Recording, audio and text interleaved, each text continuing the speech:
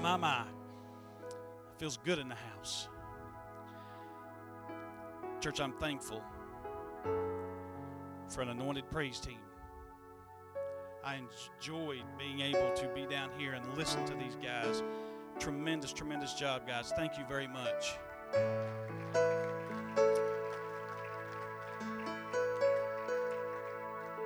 Y'all may be seated for just a moment. It's good to be here tonight. Good to have friends and family with us. Amen. From up north. Good to see you guys. Many times when we have traveling evangelists come through, they will say, if they're able to have their family with them, they'll say, it's good to have my family with me tonight. Well, I'm not traveling, but it's still good to have my family here tonight. I am blessed. I am blessed that my family is in the house. Amen. Amen. Well, this will be the last night that Pastor is out for the prison ministry. They will be flying back Tuesday morning early, and he told me that they should be here for Wednesday night service. But tonight, the Lord has given us a word. Amen. And I'm thankful. I'm thankful that God still speaks to His people. Amen. I'm thankful for that. If you'll stand with me just for a minute for the reading of the word. I want to call your attention to the book of Deuteronomy, two different sets of Scripture. Deuteronomy chapter 2 and verse 7 says, For the Lord thy God hath blessed thee in all the works of thy hand. He knoweth thy walking through this great wilderness these 40 years. The Lord thy God hath been with thee. Thou hast lacked nothing. And in Deuteronomy 8 and 2 it says, And thou shalt remember all the way which the Lord thy God led thee these 40 years in the wilderness, to humble thee, and to prove thee, to know what was in thine heart, whether thou wouldest keep his commandments or no. If you'll give me just a few minutes, I want to speak to you from the thought, 39 years, 11 months, and 29 days. 39 years, 11 months, and 29 days. Help me pray. Heavenly Father, we are here tonight. We're opening your word. We ask you for wisdom, Lord. I ask you for wisdom to speak your word, and I ask wisdom for all of us for understanding. We love you tonight, and we love your word. We're thankful for your presence, and we pray, God, that it would fill this house. In Jesus' name, amen. Y'all may be seated.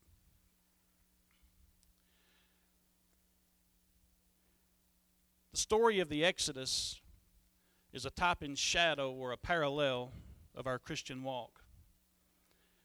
The children of Israel had been living in Egypt for quite some time when they began to be put into bondage. We can draw several comparisons from their experience, whether you have grown up in church or have come to know the truth later in life. Whatever your situation is, we have to know, and we have to know that we know. Philippians 2 and 9 says, Wherefore God also hath highly exalted him, and given him a name which is above every name, that at the name of Jesus every knee should bow, of things in heaven and things in earth and things under the earth, and that every tongue should confess that Jesus Christ is Lord, to the glory of the Father. Amen. Every knee will bow and every tongue will confess. The book of Exodus starts out in chapter 1, verse 1. Now these are the names of the children of Israel which came into Egypt. Every man in his household came with Jacob: Reuben, Simeon, Levi and Judah, Issachar, Zebulun, and Benjamin, Dan and Naphtali, Gad, and Asher. Pretty impressive heritage. Amen. These are the 12 patriarchs of the Old Testament. It's a pretty impressive heritage for the children of Israel to lean on in times of trouble. Sister Ashley is about to have a baby, a little baby girl.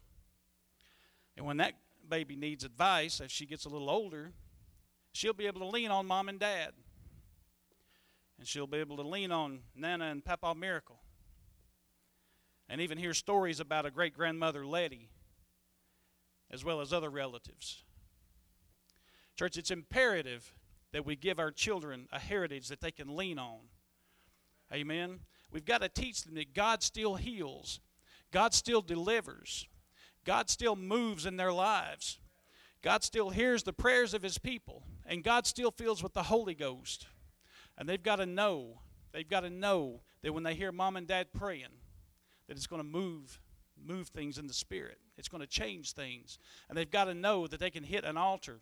There are things that happen right here that are life-changing, absolute life-changing. And they've got to know that He still fills with the Holy Ghost.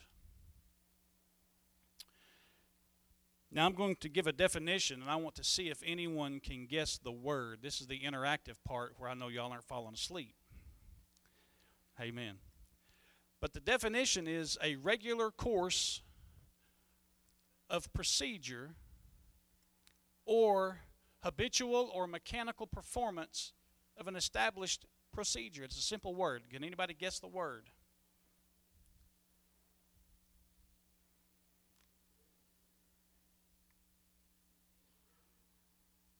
Did you say routine? Routine is the word. Routine, a regular course of procedure or a habitual or mechanical performance of an established procedure. Many people have a routine. Many people have a daily routine. I have a daily routine.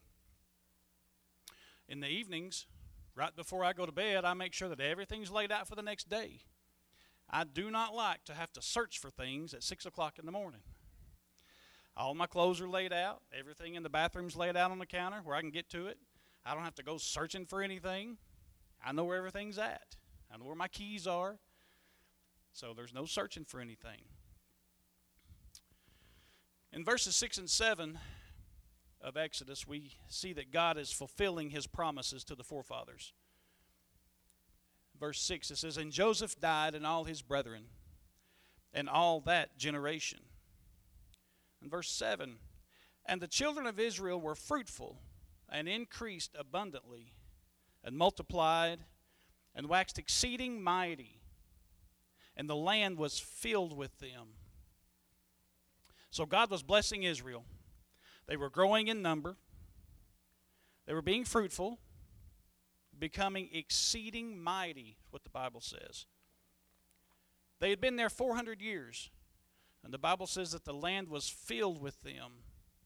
So I guess you can say that they had a pretty good routine. They were going about their daily lives, and they were doing really well. Then we get to verse 8. And verse 8 is about to mess with that routine. Verse 8 says, "Now there arose up a new king over Egypt, which knew not Joseph." There are people in the community that have a great respect for our pastor because of what he stands for. And they may not necessarily have a relationship with God. I personally have been shown respect by non-church people because they know what I stand for, and they know that I don't participate in certain activities. And I'm sure many here have been shown some of the same respect. Verse 8 says that the new king knew not Joseph. Now, I don't believe that the new king had never heard of Joseph. I think he had probably heard of him because Joseph was a major character in Egyptian history. But what it was, he had no respect. No respect for Joseph, no respect for what he had done, no respect for any of the customs that he had set up, and no respect for the people that followed those customs. He realized, Although he had no respect for the children of Israel, he realized that Israel was mightier and he needed to deal wisely with them. Now, I'm not sure how the word wisely translates into slavery, but that's what he did. That's what he had on his mind. Church, just like the new king that had no regard for Israel came into power over them, sometimes we can be going through our daily routine, going through our daily walk, and we come to find out there's a new spirit that set itself up against us. There's a new thing that we haven't felt before. There's a new thing that's coming against us. There's a new thing that's hindering our walk. We got to be sensitive to that. It doesn't care who you are. It doesn't care what your background is or where you came from. It doesn't care what your name is. It doesn't care anything about your heritage. It's only there to mess you up. And we've got to be sensitive to that as we go about our daily routine. Does anyone have hamsters anymore? When I was growing up, half the people I knew had hamsters. And they were in a little cage, and they would go through these little tubes. And they would barely fit. You know, they'd go in, come out the other side, and that's all they could do. They could only go where the tube would allow. We can't allow our daily walk to become like a hamster tube. Amen. Entering in the same place, taking us to the same spot, getting out at the same place, just going through the daily thing. The same thing, every day, the same thing. Now, Israel had become slaves in their own homes. Taskmasters had been set over them to make their lives miserable. Now, remember, they had grown in such a way that they outnumbered the Egyptians. And the new thought process was, if they could make life miserable for Israel, they would stop having babies. They wouldn't want to bring a baby into the world in slavery. Church, we cannot let the enemy make us think that our lives are miserable. Have you ever been around people like that? Everything's a downer. Everything's a negative. I actually run into someone recently that used to come here, and every single thing, when I left that little meeting, I thought, man, I got to go pray, because I didn't know if the world was going to end or what. But we can't have a negative attitude about everything. If we have a negative outlook on everything, it has the same effect that the Egyptian king had on the Israelites. If the enemy makes us think that our lives are miserable, we're not going to want to reproduce. And we're not going to reproduce having spiritual babies. Can you imagine one of these negative people doing a Bible study? Well, over here it says that Israel once again done evil in the sight of the Lord. I don't know why they even bother. But nobody wants to be around that. So the Bible tells us that Israel began to call upon the Lord in Exodus 2:23 through 25. And it came to pass in the process of time that the king of Egypt died, and the children of Israel sighed by reason of the bondage. And they cried, and their cry came up unto God by reason of the bondage. And God heard their groaning, and God remembered his covenant with Abraham, with Isaac, and with Jacob. And God looked upon the children of Israel, and God had respect unto them. Now we can begin to see the plan of salvation from the book of Acts in the story of Exodus. It says their cry came up unto God by reason of the bondage. This crying out is a type and shadow of repentance. When we find ourselves in need of a Savior, we cry out to him. And when we find ourselves in bondage, we cry out to him. Then we can fast forward in the story where Moses has led them to the Red Sea. We see the foreshadowing of baptism. Exodus 14, this is a little bit of a longer reading. Exodus 14:21, starting with 21. And Moses stretched out his hand over the sea, and the Lord caused the sea to go back by a strong east wind all that night, and made the sea dry land. and the waters were divided. And the children of Israel went into the midst of the sea upon the dry ground, and the waters were a wall unto them on their right hand and on their left. Can you imagine what they were thinking when they were walking through this? It's an amazing story. And the Egyptians pursued and went in after them to the midst of the sea, even all Pharaoh's horses, his chariots, and his horsemen. And it came to pass that in the morning watch the Lord looked unto the host of the Egyptians through the pillar of fire and of the cloud, and troubled the host of the Egyptians, and took off their chariot wheels, that they drave them heavily, so that the Egyptians said, Let us flee from the face of Israel, for the Lord fighteth for them against the Egyptians. And the Lord said unto Moses, Stretch out thine hand over the sea, and that the waters may come again upon the Egyptians, upon their chariots, and upon their horsemen. And Moses stretched forth his hand over the sea, and the sea returned to his strength when the morning appeared, and the Egyptians fled against it, and the Lord overthrew the Egyptians in the midst of the sea. And the waters returned and covered the chariots, and the horsemen, and all the host of Pharaoh came into the sea after them.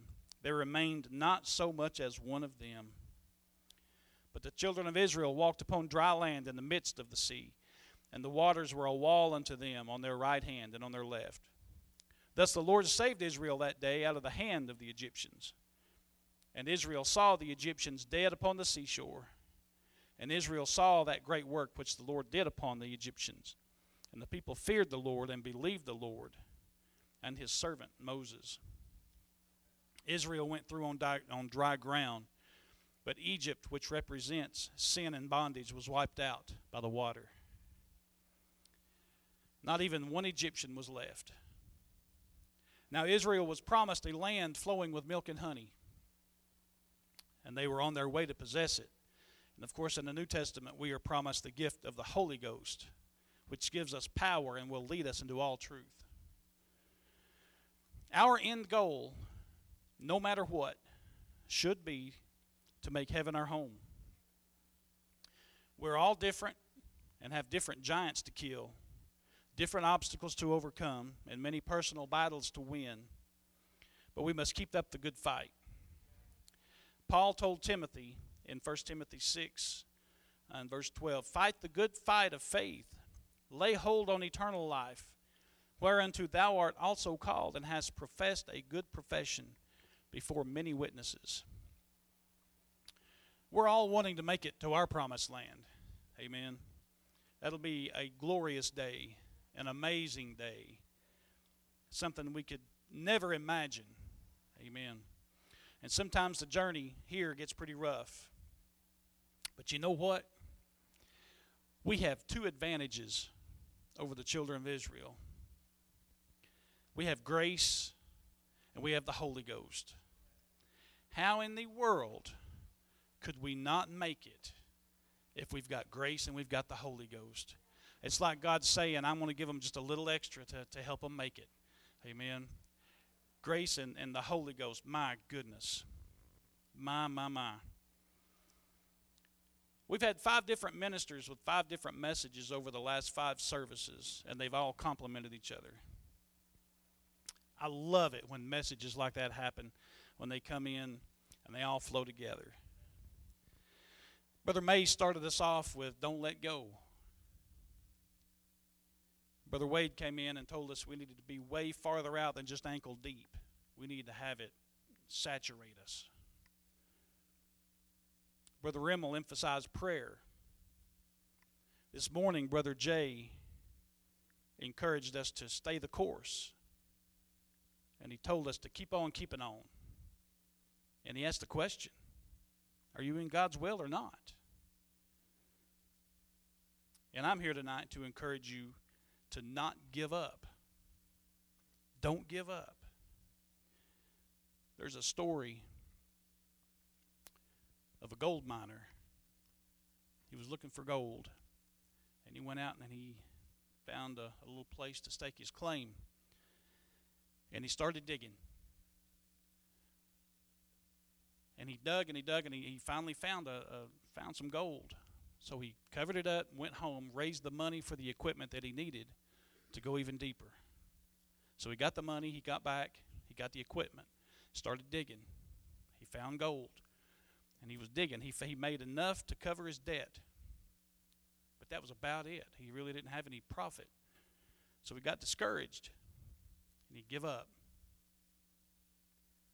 And a junk dealer came along, and he sold all of his equipment to a junk dealer for, I'm sure, pennies on the dollar. Well, the junk dealer, after the guy left, hired an engineer to come in. He said, I need your opinion on this. And the report came back, and he says, yeah, you need to keep digging. So the junk dealer wound up going into the gold mining business. And in another 3 feet, he hit a major vein of gold. 3 feet. The guy gave up 3 feet too soon. Amen. Now I'm going to bottom line this thing. Musicians, come on up. Bottom line. Routines are good in a general way. In a general sense, routines are good. We've got to have a daily relationship. We've got to have a prayer life. And we need to be at church whenever possible. But inside of each one of these, we can't be so routine that it becomes a ritual. If we're doing the exact same thing each and every time, saying the exact same words in the same order, we're just checking off a to-do list. We need to be growing in every single aspect of our walk with God. Don't give up. Don't give up. Don't give up. Now, I want to put a little perspective on this. The first time Moses was told to strike the rock to get the water, they were about a month and a half out of Egypt. Approximately 2 years after they left Egypt is when they arrived at the Promised Land. It was at that point they were told that they couldn't go in. They had to wander for 38 more years because of their disobedience and distrust, their lack of faith. You see, it was in the 40th year that Moses struck the rock and came up short. It was the 40th year that Moses struck the rock out of anger.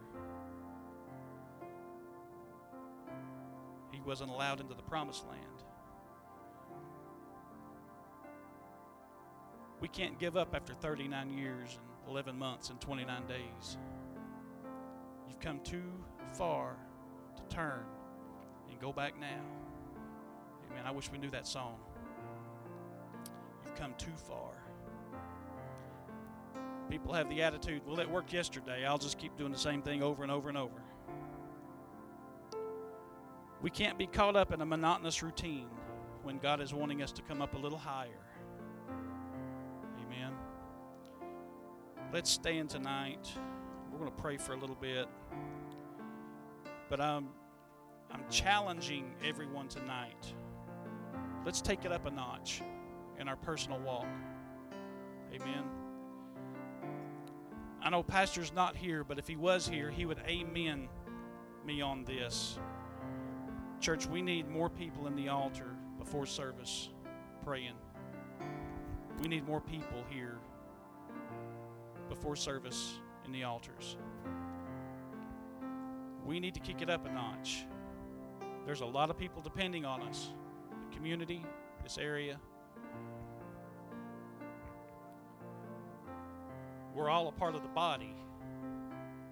Amen. We're all a part of the body. And we need to grow. We need to grow with each other. Amen. But we can't be caught up in a monotonous routine when God is wanting us to come up a little higher. Let's come and pray tonight.